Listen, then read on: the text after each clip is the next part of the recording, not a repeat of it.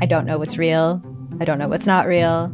Limited Capacity is a collection of 6 darkly amusing stories about the mysterious ways we interact with the internet and with each other. There's something going on with him. It's like an act. I don't trust him. What? You're staring at me like I should say something, but I don't really know what to do here. That's the whole name of the game. Don't talk about how the town isn't real. You understand? Limited Capacity. Available now on CBC Listen or wherever you get your podcasts. This is a CBC podcast. This week on Routine Checkup, we sit down with Jessica Moorhouse, a financial educator and money expert. We dive into the intersections between mental health and money. Let's talk about it.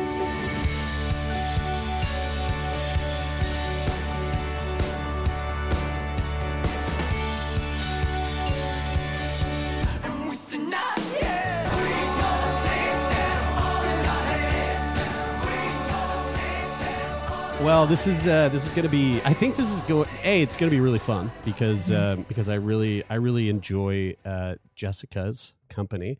Thank you.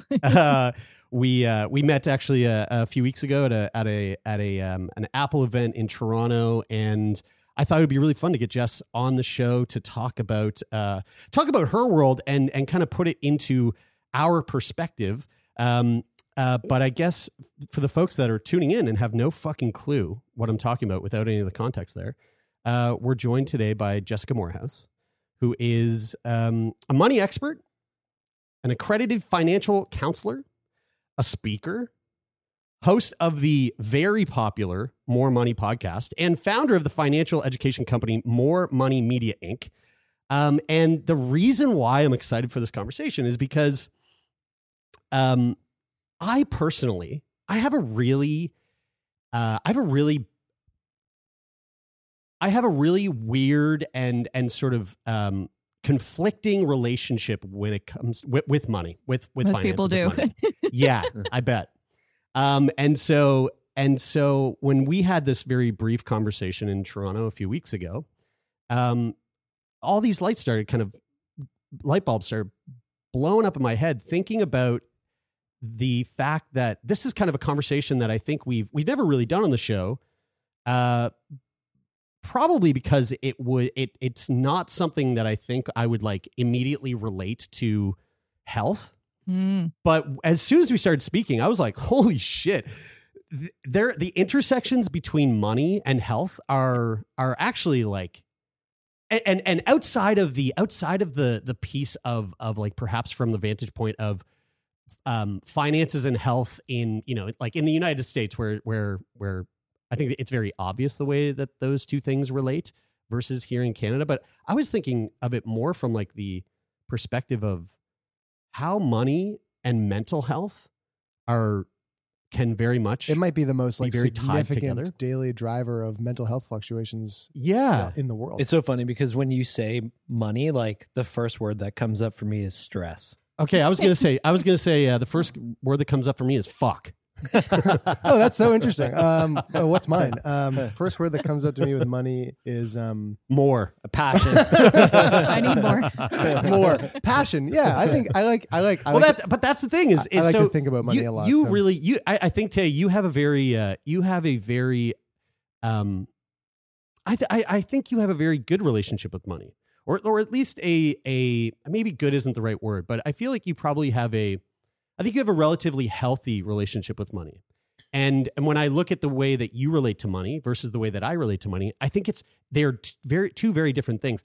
And I'm going to say, I wonder if part of that has to do with the way that I have thought that I needed to live my life based on a whole historical thing of the amount of time that I thought I had to live here, yada, yada, whatever. Totally. But okay, Massive influence. That was all that to say, just setting the stage as to how we found ourselves here. And now I'm going to shut my fucking mouth and give the mic over to Jess.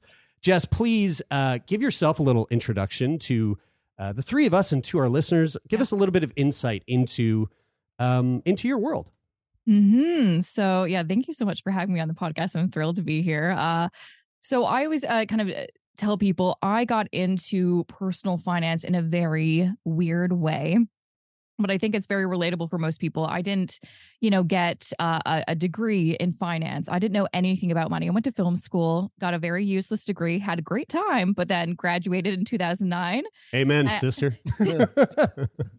I had a great time. It was a lot of money for a great time. But graduated in 2009 when we were still recovering from the recession and had a really hard time finding work because no one prepares you for how to get a career, especially in film. After university, I still remember talking to my professor and like in a panic in my last semester, I'm like, wait, we've never really talked about how to get a job after this. And I remember him saying, have you considered doing a master's? I'm like, that's not an answer to my question. I don't want another degree. I was seriously just considering push it, off though. work another 2 years. Yeah, it's like, well, why don't we just do more school and then think about it later? I was very close. If I hadn't gotten work, I was literally going to do a master's just to delay the decision for another year. I knew a lot of people that went to my program who did actually do that, in fact, and then graduated and still had to find a job. And so when I graduated, I realized how important money was and how much I did not have. And so that really made me rethink my career. I honestly decided for a number of reasons, but also largely because of money, I didn't want to work in film. And so I just wanted to get a job so I can make enough money so I can leave my parents' basement and start living my life. And how to do that was, I started educating myself, reading blogs, reading books, just immersing myself into that world. And that eventually made me want to start my own blog because I really missed having a creative outlet that I had in film school. And that just kind of evolved over. I mean, I started that in 2011 and now it's 2023. And so now I've got a podcast, YouTube channel. I do this, as my full-time gig is educating people, helping people when it comes to all aspects of money. And I'm currently working on my first book that won't be out until early 2025, but I'm really excited because we get the opportunity to talk about some things that I'm researching for the book. Awesome. So one thing that I'm kind of curious about, when you say that you have made a career of like educating people on sort of all the different aspects of money, what does that mean? Like, it's so it's like I the amount of times where I've thought about how it would have been really valuable, and I think it still would be extraordinarily valuable for there to be a mandatory class in grade, whatever, 10, 11, or 12, high school class, whether it's one class or one class each year in your like high school career, where you cover sort of like financial security or even just fucking like CRA 101, like just how do you do your taxes? Just what a is class a tax? Exactly. No, so is that I what you mean by? Agree. Is that what you mean by like education, or what facets of educating? That's one thing that I do actually. For the past couple of years, I mean, I do speaking, to lots of different organizations and events. But one thing I've actually been doing is my mom actually works for a high school. I'm originally from Coquitlam, which is a place in British Columbia, and she works at a high school, and so she actually got me in touch with them, and so I actually do one of those presentations to kind of educate, like, here's everything I can possibly fit into an hour, because they're not getting anything. And I know there are some, I think, voluntary courses. I think there was like at least a business course in my high school, but it was, in grade 12. And this, for me, I think this is such essential information. If we're learning about, sexual health and how to, sign up for university courses, how can we not incorporate this into some sort of mandatory curriculum? It's interesting. That is the number one thing I hear from adults, like all ages, is I wish I learned this in school, and now they're playing catch up. And, the longer you wait to really realize, I need to learn this stuff for myself, the harder it's going to be. We had a class in high school called career and life management, and it was half a semester. And they talked about was it mandatory? Did you? It was mandatory. It was? Okay. I don't remember that. I didn't graduate from the same school. But the interesting thing was that I felt like they didn't do a good job at communicating the stakes of this. And so like they would be like, here's something interesting that you should learn about. But like they weren't like, here's something this is crucial. Important. You need to know. If you don't learn this and you don't do this, you're going to go to jail. Like that's, I mean, like for real. That's true. There are consequences if you don't pay your taxes. No, I think part of it too is I mean, there's so much pressure and responsibility these teachers have.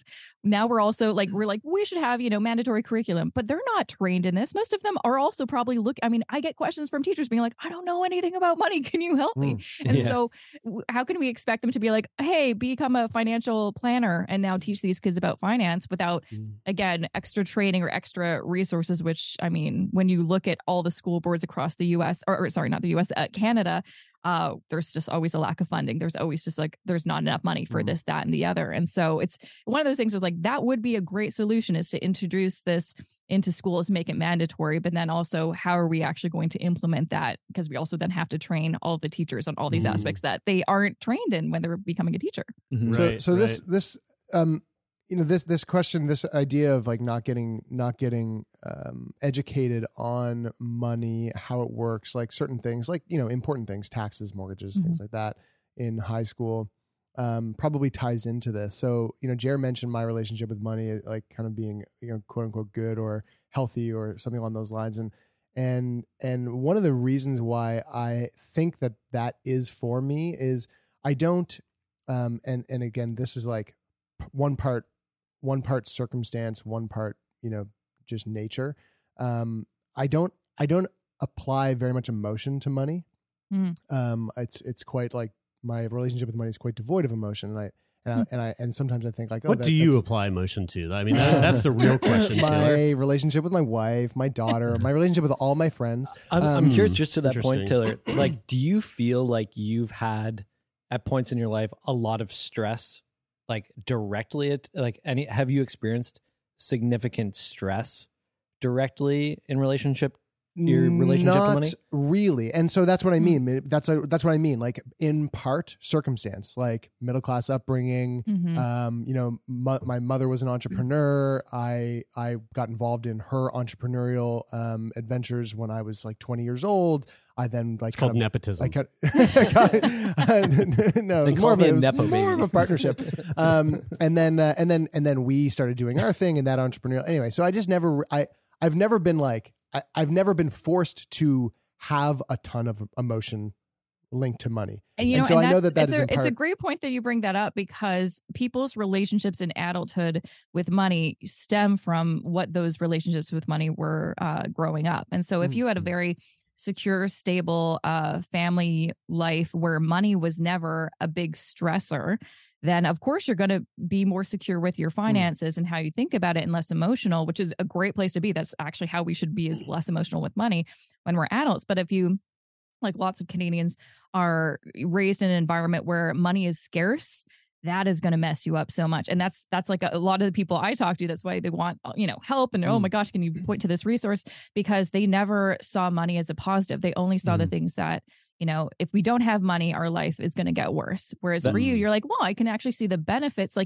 Especially being brought up by a mom who's an entrepreneur, you saw all the benefits of, this is how we can use money to grow and to get this and that and all this freedom. Whereas a lot of people never see the good side of money. They just see the bad. Yeah. I had significant stress around money because when my parents got divorced, there was I was always told that there was no money. And so when I was 19, I got a credit card and maxed it out, and then spent a long time trying to learn myself, I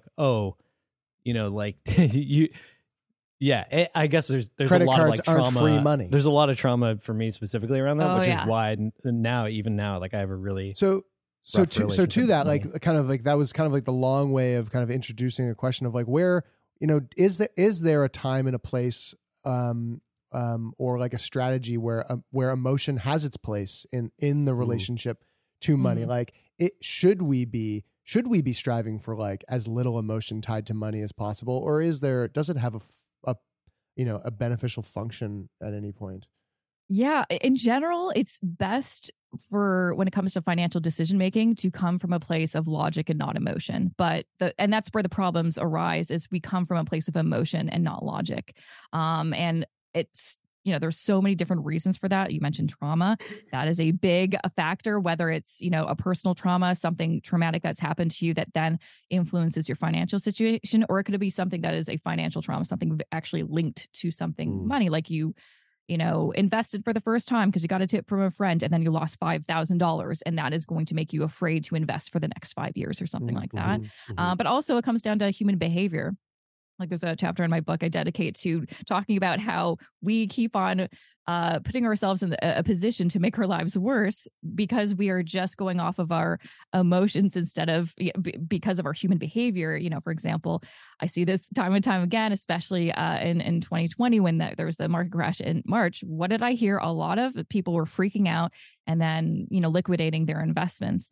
The best thing that you could have done is not do anything, literally don't touch it, don't look at it, or invest more. But emotionally, it's like we just can't get to that place. We're like, no, it looks like I'm losing money. So what am I going to do? I'm going to try to survive and I'm going to take my money out. And so when it comes to things like having a really good financial plan and actually, activating it, doing any investing strategy, anything to do with money is honestly best to come at it a place, rationality, not that much emotion and logic. But that is a very difficult place to get to. It will take years. And because we are humans, and I've been doing this for over a decade now, even I get caught up in the emotions but the kind of solution to that is recognizing those emotions, recognizing, wait, why do I feel like, whenever you get triggered and you start feeling anxious and you're like, why do I feel so stressed out and anxious? If you don't figure out what triggered it and then, kind of go back and find out what happened, you're just gonna be anxious for the rest of the day or the rest of the week. And then hopefully it'll kind of dissipate. But if you can kind of link it's because I saw this thing on social media and then it made me feel bad about myself. And then I started getting into self-loathing. And then now I'm really anxious about my future prospects. And it's like kind of a spiral. So a lot of it is really figuring out when you do feel those emotions, where did those come from? And then how can we come back to a place of logic? Right. This is great. And I think that, something that you just said there just made me think about the very strong relationship between money and happiness that people seem to have, which, I feel like in this conversation, I'm starting to realize that that relationship actually isn't, it's really not the way to look at it. Money. Most people get it wrong when it comes to the relationship between happiness and money, right? Because we all think if we had more money, we would be more happy because in certain circumstances, it can provide a lot more security and fulfillment.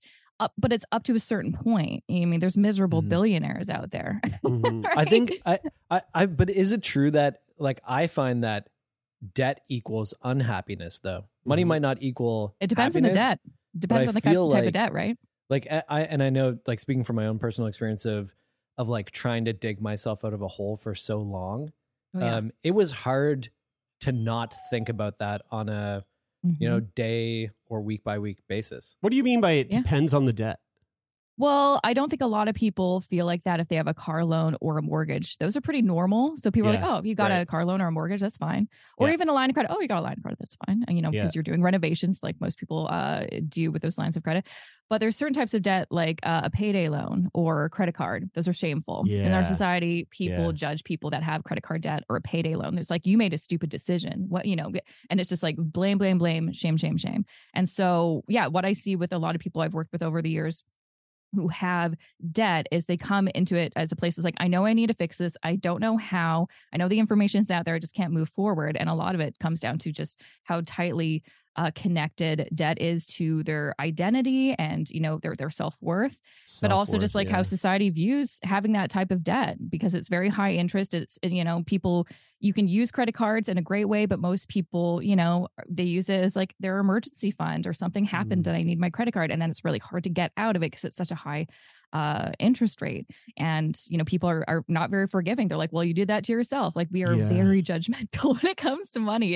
It's insane. And it's not helpful. That is not helping.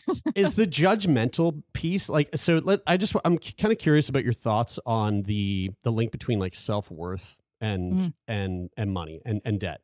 Where do you think that stems from, the self-worth bit? Do you think that stems from that, those judgments or the ways that people might think they'll be perceived or the ways that they perceive themselves based on, their the way that society kind of views money? Where do you think that all stems from, the self-worth being tied to financial success or failure? Yeah, no, that's a great question. I think part of it stems from our own insecurities. So if we're judgmental and I see this on the time and I catch myself feeling like this sometimes. I'm like, oh, this is a terrible feeling. You're like on Instagram and people are talking about, oh my gosh, I have no money. And you're like, gosh, I'm glad I'm not in their situation. Like that's judgmental. That's not very nice to think. And I think part of that is the insecurity in me being like, I'm terrified of that happening. So at least I'm not in that situation. So I think part of it is you're judgmental as a way to kind of separate yourself, you from them. You're like, at least I'm not that bad. Mm-hmm. But if you are feeling like you were being judged, so part of that is like other insecurities being kind of put onto you, but also just we live in a society where we are very, cruel and judgmental to people on the lower end of the spectrum in terms of income and net worth. And we just like glorify these people who have a ton of money and really high incomes, even though it doesn't make you a better person or a nicer person or more valuable to society if you have more money compared to less. But for some reason, and I mean, there's lots of reasons why, we think that if you're poor, you're bad. If you're rich, you're probably good. You did something right to get there. You did something wrong to get there. It's a really it reminds me of you guys are both watching House of Usher right now. Yeah. The scene when he's talking to the CEO and the CEO is like of Fortunato and the CEO is like, do you know what kind of car I drive? I drive this like blah blah blah Ferrari. And it's got this leather and it's got this much horsepower. And you know what that says about me? That tells people like what I'm about, where I'm going, and how I'm getting there. And like he makes this kind of like waxes lyrical about like what his car, what he spent on his car says about him as a human being. Yeah. And even could you imagine driving a Kia Sorento though? Yeah, like right. Holy fuck.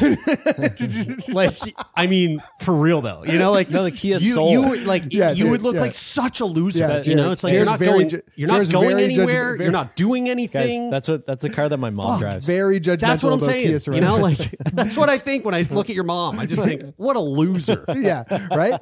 But like you don't think that? That is what a lot of people No, think. Mom, that I is at least a subconscious version of like what a lot of people kind of how they feel about money is like what I am wearing, what I'm driving, the house that I live in, like all of this is a billboard to the world. Yeah, it's like, look at me, look at how, well I'm doing, even though there's so many stats to show that lots of people that drive those fancy cars are barely making their payments. And a lot of people that are doing really well are driving a crappy car. Like I remember my husband actually telling me a similar story. He works in the music industry. And a friend of his he looked at his car. We have this old Hyundai hatchback. It has some dents and some rust. It's still working and it's paid off. We paid it off like a decade ago. We're going to run into the ground. So hopefully we get another 5 or 6 years out of it, but it's totally fine. But it is not a nice looking car. And his friend who drives a really nice luxury car is like, you should get a nicer car. Like people are going to judge you, thinking that maybe you're not as good at your job if you don't have a nicer car. But then I also told my husband, like, does anyone actually look like who sees your car? Like when you meet clients, no one is going to find your car. It's in like the lot. They're never going to see it. So I'm like, that's really dumb. And then also I kind of found out a little bit more about that person's finances. I'm like, oh, we're actually doing just fine. You know what I mean? So it's like sometimes who are you getting advice from? They may not be the best people to give you financial advice, but a lot of people, like you said, they judge people based off what they have externally. I used to do that all the time. One of my last jobs over 7 years ago, I worked at a big corporate law firm on Bay Street, and I would take the subway there and I would look at, all these people in their nice clothes and their nice purses and stuff like that. And I would wonder, I'm like, how do they afford that? Like, this is expensive to live in the city. It's, all this stuff. And also you're taking the subway, which makes me think that you're not driving in, so you're not that wealthy, But I think part of it is like, oh, right. People aren't, like me, where it's like, I only buy stuff with cash and I only buy stuff when it makes logical sense. Most people are trying to fund this lifestyle so they look better off than they are instead of doing the logical thing again, right? Going back to the emotions, going back to the logical thing of if I didn't buy this $500 purse, I could have invested that and then it would have grown over time, or I could have paid off my credit card and become that closer to becoming debt free. But I think we just get so caught up in what other people think about us. It's such an overwhelming, powerful driver. And that's part of the impetus, honestly, of my book is I had this big realization of, I've been working so hard and hustling and, I want to get to a certain, milestone and peak with my money. And I'm like, why though? Like, I kind of lost the plot. I forgot why I was like working so hard all these years. And a lot of it was like, oh, right. It comes down to, you do some therapy and you're like, oh, it comes to childhood bullying. And I just want to show up some of those people that made me feel like shit. And so yeah, there's a lot of things that we could talk about of how money and emotions and how we're doing so much that's actually hurting us just so people can like us, give us attention. We're trying to fill some sort of void. What do you see what do you see as money's function? Yeah, I mean, I think when you come from a healthy place of understanding how money can work, is ultimately it's a tool that can give you what you want out of life. And that's not to say that, oh, money can buy you stuff. There's a lot of, evidence to show that actually the best way to use money is on experiences. And the most important things in life are, friendship, community, family experiences. It's not material goods. But it can, there's, so much data I was looking at before this episode of the link of money and physical health and mental health. If you do have more money, that gives you more access to resources and professionals. So you will be healthier and you will have a better mental health. So, that's part of the reason I'm like, I always want to be in a place where I don't have money as the stressor. I want it to be a tool that I can use to get to where I want. And to, if I, have a tooth problem or if I need to see, a psychiatrist right away, I can afford that. But again, I think it's most people forget what money is for. It's a tool to get to where you want in life, but you also then have to do the digging of like, what do you actually want in life? Like, who are you and what do you actually want outside of all the noise that's kind of pressuring you to fit into a certain box or into a certain category?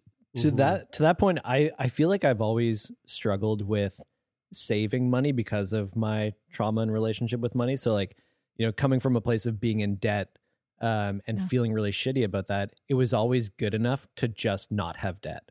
So like the idea of actually putting money away has never really been something that I've really understood the value of doing, even though like you hear about the importance of it, but it just didn't really land with me because comparatively to being in debt, just not having debt was good enough. So like if you could give me some advice in terms of like how to, like why it's important to save money in a way that makes sense to my relationship with it, what would you say? Yeah. So one of the things that I do with one-on-one financial counseling clients is before we talk about numbers or anything, I ask them, write out all of your goals. Like, what do you want in the next 1 to 5, 10 years? It could be a trip next year. It could be, I want to get a pet. I want to, move to a nicer place. It could be anything, but write out all of your goals, that things that you value that, you need money in order to achieve. And I think most people don't do this. And if you did this, like that one thing, that'll give you kind of that guiding light to like, why am I saving? So, it doesn't work if you're like, people say I should save and I know I should, but I just don't. It's like, yeah, that's not a good enough reason. Just like, working out, you're like, oh, I want to lose weight. You're like, that is not a good enough reason to work out. You're like, believe me, I've tried it. It doesn't work out. You need a bigger, deeper, more intense reason to get healthy and fit than losing weight. Because losing weight is what it is so people can like, it's an external thing, right? You want something more internal. And so starting with that of like, what could I use more money for? And you're like, well, if something does happen, like your pet, something happens, I have to go to the emergency room with my pet, I won't be worried about how to pay for this, surgery. Whereas if I didn't have the money, I might have to make a really tough call and not have to go through with the surgery. So I'd say that's a really great starting point. But the other part is going back and figuring out where does this relationship with money stem from? I know you mentioned the debt that you experienced, but that was just one life event that happened. There's definitely other things that happened that have compounded over time. And so when that event happened, it was just like, whoosh, here we go.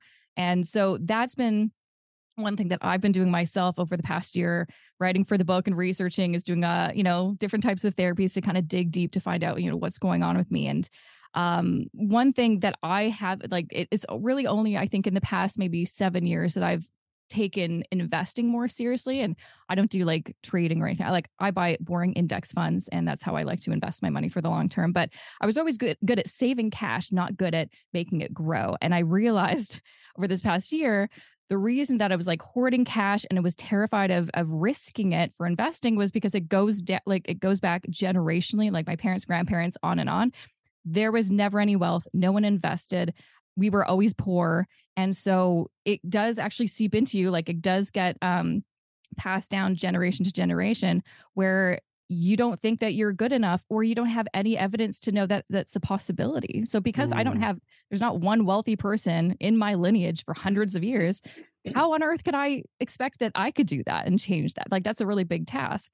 But the thing is, like, you can, like there's numbers, and I have been able to improve my financial situation significantly over the past decade. My husband has the same issues too. He comes from, a lot of poverty. So it's hard to get past that, but you can.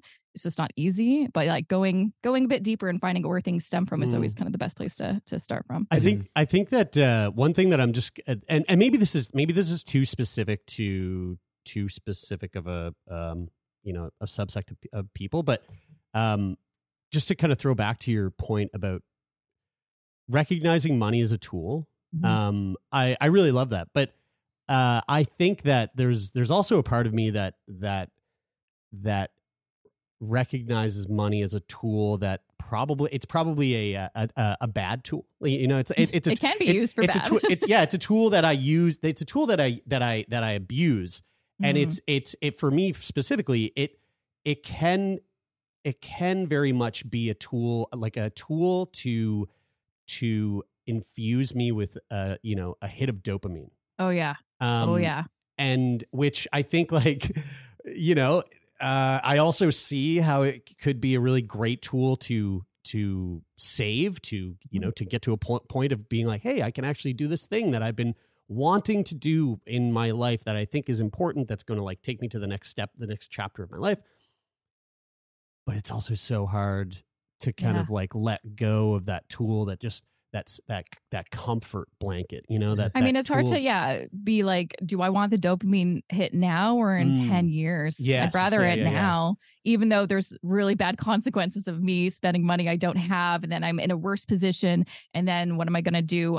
It's a cycle, right? It's like you make a purchase you can't afford, you get that dopamine hit, it dissipates, you need it again, you keep on doing it, you're in a worse position, and then that exacerbates not only your mental health but probably your physical health, because they're so tied to stress and anxiety and all that kind of stuff. And then it's really hard to get out. Like, it is like an insane cycle to figure out. And that's why a lot of people, when I hear all these old kind of curmudgeon-y finance experts from yesteryear and still on the air talking about, well, just work harder, or get a job. You're like, oh my gosh, you have no idea what's going on. It's so much deeper and harder than that. Like, again, like going back to like the fitness thing, just go to the gym. You're like, I literally can't bring myself to get a gym membership. Like, that's, there's all these mental barriers. And so I get it. Yeah. It's like that is, when I talk to people who, have a spending problem, a lot of it is because they're trying to get that dopamine hit because there's something missing somewhere.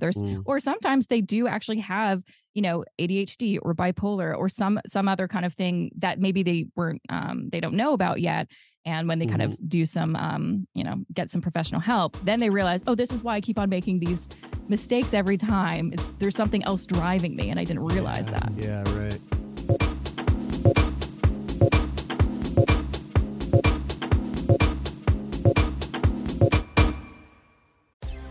Porn, Satan, drugs, therapy. It's not just the list of what I'm up to this weekend. I'm comedian Kiki Anderson, and those are just a handful of the taboo topics I've poked and prodded at so far on my podcast, Indecent, the show where we peel at the wallpaper of polite society. Each episode digs into the dark underbelly of our culture to dissect the things we aren't allowed to talk about around the dinner table, featuring conversations with comedians, activists, journalists, academics. They all help me figure out the who, what, and why behind what is and isn't acceptable behavior. Indecent with Kiki Anderson, where NSFW meets LMAO. Mwah. To the point about the curmudgeon-y old person who's like, just work a little bit harder. How has like today's financial climate impacted this issue, considering like how hard it is to live financially in today's world? Yeah, like what I see a lot of is on two sides of it. I see we're in a better place in so many respects in that, back in the day, if you wanted to get a second job, you had to get like actual second part-time job and go to this location. Nowadays, you need to make some extra money. There's a lot of tools. You can do it online or use assets you already have, like your car or your home and things like that. So that's great. But also those things were developed because we needed extra money than like other generations like could just get by on like one or two incomes in their family. And so it's what I find a lot, especially with young people, is a kind of a lack of hope because it's hard getting financial advice from people that honestly had a very different environment than we do. And they don't understand the circumstances that we live in. Like it's crazy how much rent is in Toronto. Like it's insane. It's insane how much a house is. Whereas, my parents were able to buy a whole house in, Port Coquitlam for like, I don't know, $90,000 back in, I don't know, the early 90s or something like that. Now you need $1 million. Like the math does not math when you look at some of these numbers. Yeah. And it's difficult because I think a lot of people are disillusioned also because a lot of us did what we thought was the right path, parents are said study in school, get good grades, get to university, get a good job and, work really hard, put your head down, work hard. And then you're eventually going to get promoted and raised and, you're going to do the thing. That's what I believed. Both my parents didn't get degrees and they always really pushed that on me, being like, please get that. That is going to help you in your career. Did it? I don't know. But it's difficult because then what I realized early on after finishing my degree is I had to throw out their roadmap because it didn't work for me. And a lot of people are just realizing this now that I can't keep doing the same things. It's just not working. It's a different board game now. And I'm still using this other board game's rules. And it's getting people, I think there's a lot of disillusionment and there's a lot of hopelessness because it seems like no matter how hard you work or what you do, you can't, then interest rates are going like there's always something next, like, especially I feel like with the millennial segment, man, have we had to deal with a lot of crap, like first the recession. And then we're just getting to a place of, all right, I'm getting a little bit more settled and bam, pandemic. And you're like, come on, man. Yeah. It's interesting because like anecdotally, I feel like all of our friends run their own businesses. And I feel like that partly came out of the fact that when people were graduating from high school and university, there were no job opportunities. Yeah. It's like, the baby boomers have been in these jobs for I will 20 say years. Our immediate friend group is a bit of an anomaly, I think, to the general population. Yeah. But I still feel like that is born out of this idea that there weren't a lot of like those traditional job opportunities. And not only the stress of like making money as an entrepreneur, but the fact that like from one year to the next, there might not be any consistency in terms of income. And so it's hard for people to plan. And there's not the same security with jobs. Like I just going through an inventory of all of the jobs that I've had in the past.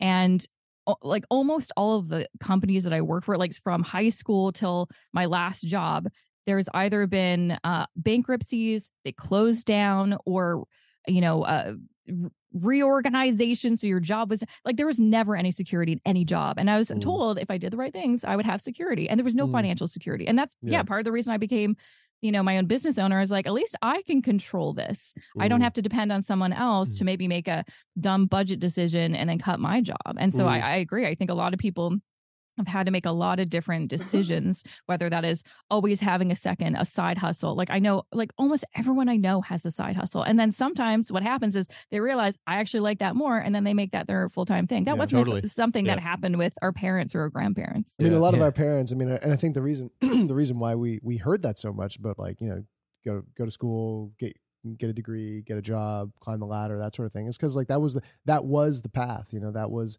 a very common way. The pension that follows and everything like that.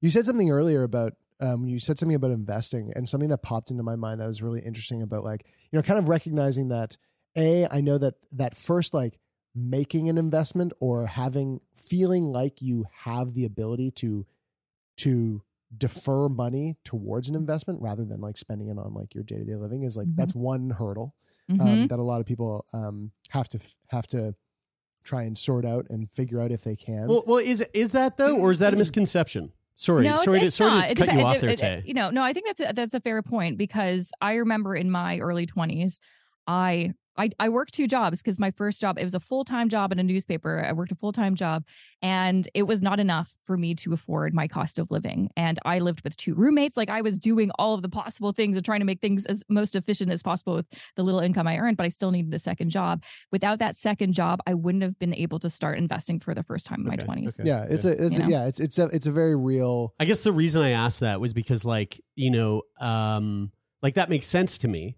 but also I could see like a world where it's like, like to get to a point where you feel like you can defer money to investing is for some people that's a lot. But then I was like, well, I don't know, maybe Jess is like gonna say, well, you know what, like if you can put $5 a week away or something, like maybe that is. I think that's, and I think that personally, my personal opinion would be that to because at least try that was just as an intellectual exercise, not as something that's going to make you gobs of money or compound interest over time, but just as like an intellectual practice, like an emotional practice to go. Hey, it's good. It's so important to get into the habit. And that was a lot of the advice that I got from a lot of those early finance books I read in my 20s was just to get started. However, the really important caveat is you don't want to invest before you are ready, because I do see a lot of people that they didn't have disability insurance, or they didn't have, an emergency fund. They didn't have some protections for if things went south, and things go south all the time, right? You can lose your job tomorrow and it's not your fault. And so if you don't have those kind of safeguards in place, what are you going to do? You're going to have to pull money out of your RSP. And that sucks because you get taxed and then you never get that room back again. And so I always tell people there's kind of a structure for how to get things started. Number 1, get that emergency fund. That should be your number 1 priority. Number 2, pay off your high interest debt. So that's your credit cards, anything that's like 19, 20%, get that paid off, because you're never going to make that kind of return on an investment. That's going to be very difficult. And then once you've got your credit cards and your high interest debt paid off, and got your emergency fund, and you feel like, okay, I mean, I still can't afford to invest that much, but I can do, $50 a month or $100 a month, then you're ready to do that. But if you don't have those safeguards in place, that's when I see people get back into debt, or they're like, oh, I thought I was doing the right thing. And then they're in a situation where they have to, sell their investments at the wrong time. So they're losing money, and then there's taxes and all these other kind of things. So the second part to that, the thing that popped into my mind was, Brian, I'm curious about how you feel about this. I'm not necessarily saying that you feel this way, but I'm interested if you do connect with this.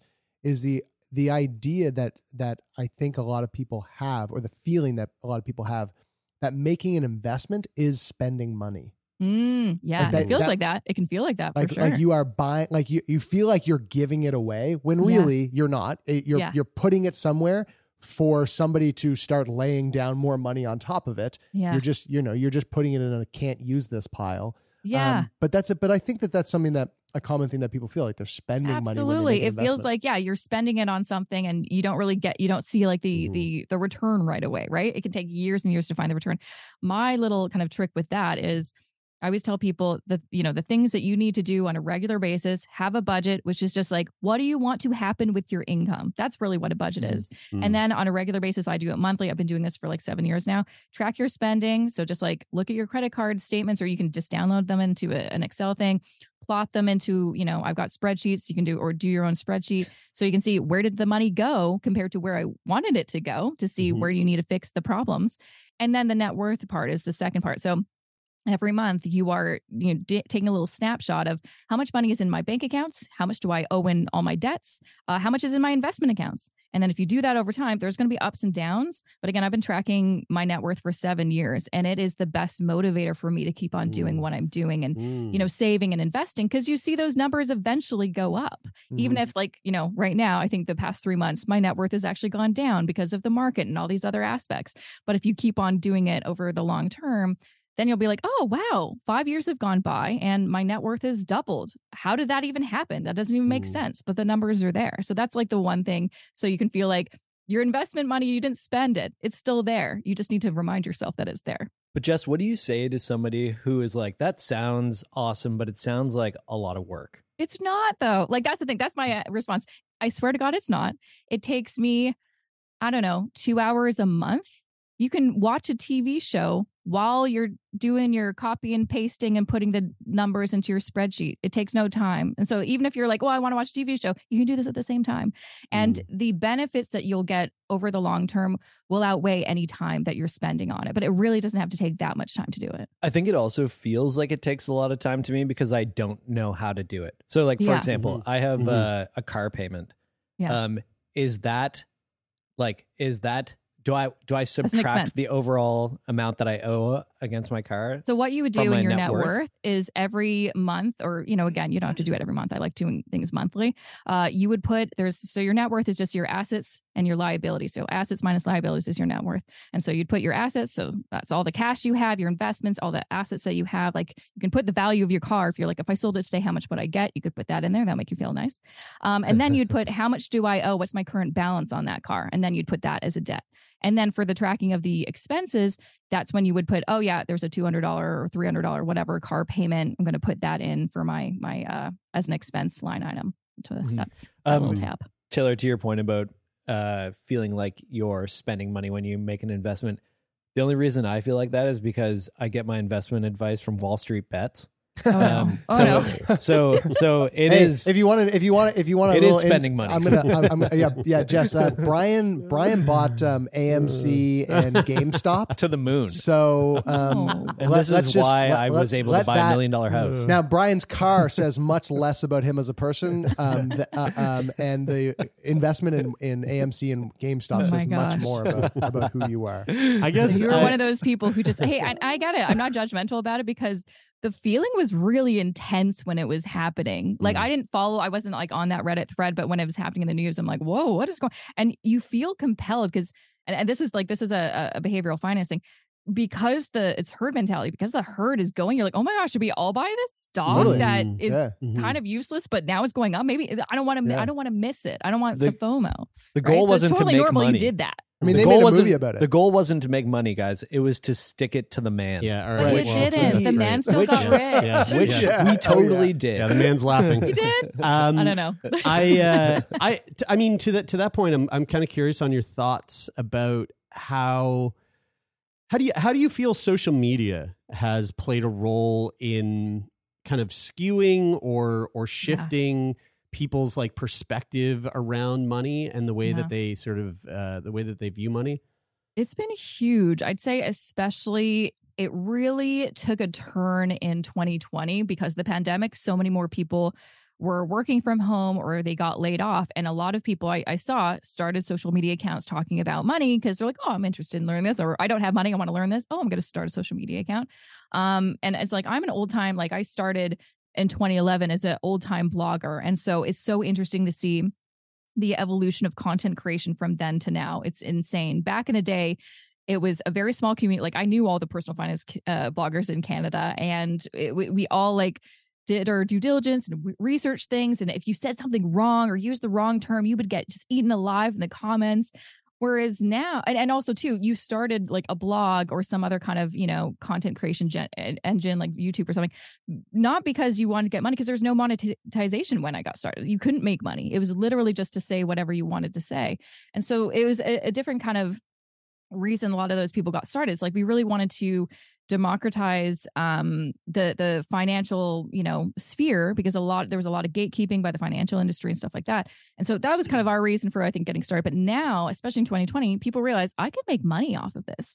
And also there's no regulation. I can say whatever I want. No one's going to sue me. And it's true, there's not a lot of civil suits out there from some person on Instagram saying, buy this stock, you're going to get rich. They don't get sued. Like there's maybe a handful of people I know that's actually been happened, because they can also do things like, well, I didn't really mean that, or hashtag not advice or something like that. And so it's been interesting to see. I mean, there's a lot of great content creators that have come out, and, we need more, diversity and younger voices and stuff talking about this to make finance cool, because finance still kind of is a bit not cool. But there's also it's insane. I'm working on a presentation right now, And I'm doing the comparison of like what it used to be like, what it is now. And I just taking some screenshots from like YouTube and Instagram of I just like I didn't even spend that much time trying to find like, what are some really bad takes or bad advice that people are giving online. It took me like 5 minutes and I already found a bunch of like, buy this stock and you know, crypto to the moon. And I'm like, this is wild. And they can do whatever they want. Cause again, there's no kind of repercussions, but unfortunately people who may not, you know, they're just getting involved with personal finance. They want to learn this for the first time. They don't know who to trust. And so sometimes they will trust the wrong person, take the wrong piece of advice and make a really, you know, costly mistake, which is really unfortunate because they're the ones that will lose. It's their money. That Instagram person, they don't care. They're living their life. Yeah, in contrast to that, like what's the best single piece of advice that you've seen? I mean, it sounds lame, but the best pieces of advice that I see online are ones that have been around for like decades. Yeah. Like money doesn't actually change that much. And so the best pieces of advice that I like to live my life and share all the time is like, you know, don't let your emotions run the show.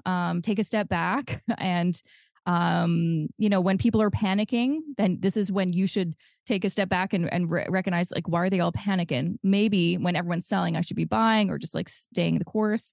Really thinking about things slowly, like getting rich slowly. That's like a really great saying that I love to tell people is don't try to, you know, be that lottery ticket winner or that person who did, you know, get into the AMC meme stocks and actually got money because they actually didn't learn anything. They were just lucky, right? You don't learn anything from being lucky. You learn things by being strategic and doing things and practicing and getting kind of used to things over time. So most of the best things to do are really lame and boring, like budgeting and buying index funds and working with an accountant to be tax efficient and lame things like that. I mean, like, which is really money, hard for like, people with ADHD.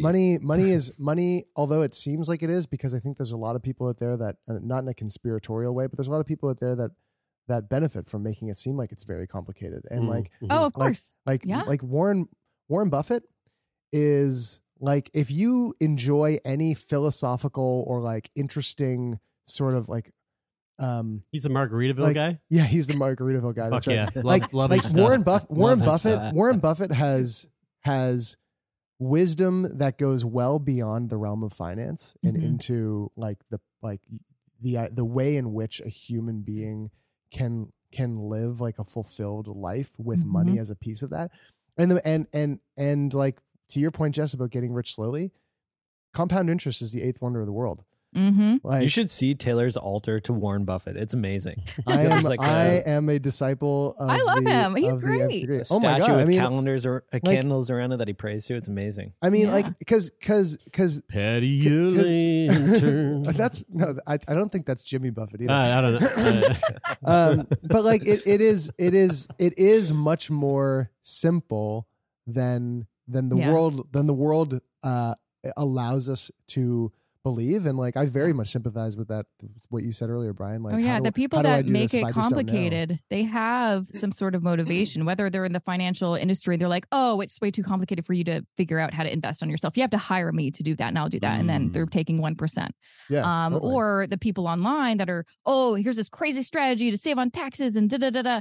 And what are they doing? They're probably selling something like a course, a coaching program. They've got something that they're like, you can only get this information. Again, the gatekeeping, if you buy my thing and then you buy it and they're like, this is a bunch of crap because you are actually unqualified and you don't know what you're talking about. Yeah. The best pieces of advice are really the simplest pieces of advice in my view.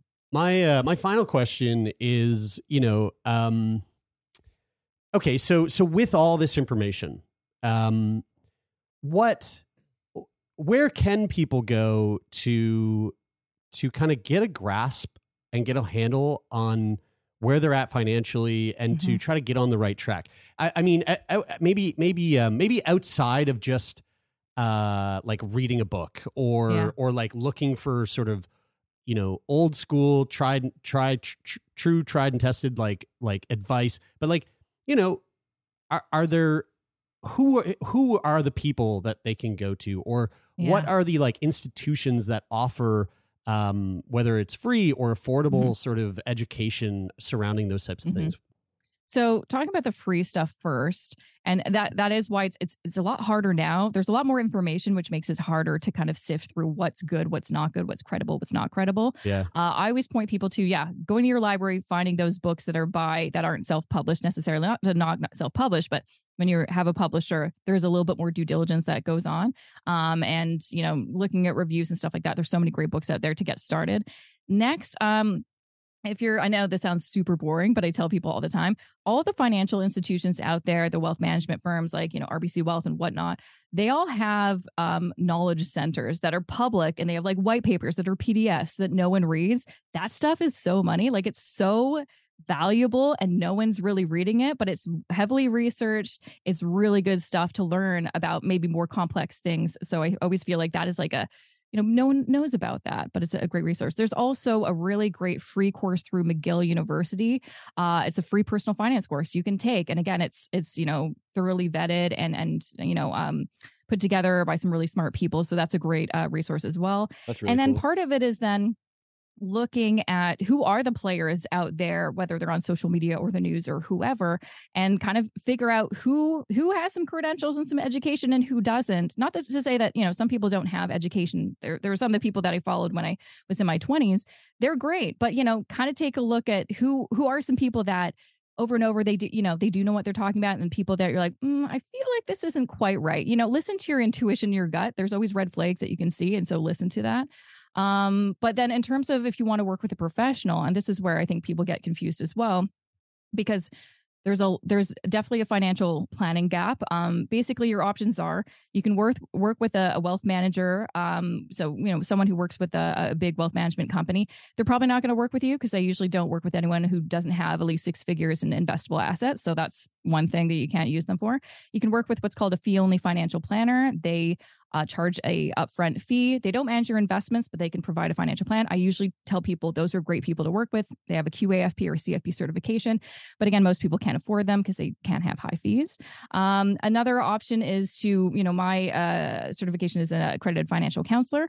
Those are people that I'm trying to kind of push more people to work with these types of professionals, is they can help people, especially lower income or just getting started, with those basics of the budgeting, the debt, strategies and things like that. That's probably a great, those are some great people to work with because again, they're trained, they're qualified. You have to get your, continuing education credits every year. Like there's code of ethics, all that kind of stuff. The thing that worries me, because there's a lack of regulation with the term money coach or even financial advisor for a while, or planner, it's hard to tell who can I trust, who I cannot. So it's really important to understand what's your background, what's your education, what are your credentials. Anyone can call themselves a money coach. It doesn't mean that they actually went through any training. So you definitely want to ask a friend, or look on their LinkedIn. That's always a good place to start too. Mm-hmm. Well, Jess, I'm definitely going to be listening to your podcast as a starter for me to ease my way into becoming more financially literate. So yeah. Huge thank you. Yeah, and if you want to hear a fucking absolute train wreck, you should listen to when I'm on Jess's podcast, which I'm going to be doing. Train wreck is going to be great near the end of the month. I mean, hopefully it goes well enough that she actually publishes it. But can you imagine? I'm like, yeah, we had to cut it. I don't know. It didn't record. You literally, I think if anybody listens to this, they will lose money. It was that bad. No, but Jess, for real, this is like, I mean, I think that at the very beginning of the show, I mentioned that there's that link between money and our health, and especially our mental health, that exists. And I think for a lot of us, we know it exists and we don't want to acknowledge that it exists. We don't want to think about it. We don't want to talk about it. No. One thing I heard once from a therapist was that in relationships, the top 3 things that lead to conflict in a relationship, and enough conflict to like end a relationship, are it is sex, other people that are involved in the relationship, and money. Mm-hmm. And those are the 3 things that like people seem to have the hardest time in relationships navigating or accepting conversations around. And I think that the money part is it's much greater than just our interpersonal relationships. I think it's very much tied to our own personal relationship with ourselves. Yeah. A lot of us out there have a really hard time talking about it to the degree where we just fucking ignore it. And I'm really glad that you're out here doing the work that you're doing, and that you took some time to sit down and chat with us so that we could like have this conversation from the vantage point of how this kind of affects our mental health, because I think it's an important conversation, and you are clearly very good at that kind of conversation. So with that, how can people find you? How can people stay up to date with the work that you're doing? Please plug away. Yes. So my website is jessicamoorhouse.com. You can find me on Instagram at Jessica I Moorhouse, and I run the podcast, the More Money podcast. And like I kind of teased, I am currently working on a book that will hopefully be out January 2025. And maybe you can have me back on the show. We can dive deep into that, because the book's really digging deep into some of the topics we kind of touched on, such as trauma, generational trauma, behavior, societal injustice, basically the reasons why everyone has a hard time with money when all of the information is technically online for free, but we still have a really hard time. So look out for that. Cool. Super interesting. Well, this was great. Thank you so much. It was really, really fun. Thanks for having me.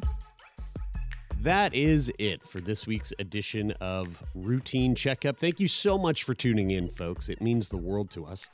And if you'd like to continue listening to the podcast, you can do that right here on Mondays, Wednesdays, and Fridays. And of course, if you want to support the podcast further, you can leave us a rating and a review on Apple Podcasts, or you can simply rate the podcast on your Spotify mobile app. And even better than that, why don't you tell someone that you know? Tell someone that you love. Tell someone that you don't know that you listen to Sick Boy Podcast, and recommend it to them, because we always love those extra ears. The podcast is produced and hosted by myself, Jeremy Saunders, Brian Stever, and Taylor McGilvery. The podcast is managed by Jeffrey Lonis at Talent Bureau. The theme music for today's episode comes from Rich O'Coin. Thanks again, folks. Hope you enjoyed it, and we'll be back next week. That's it for now. My name is Jeremy, and this is Sick Boy.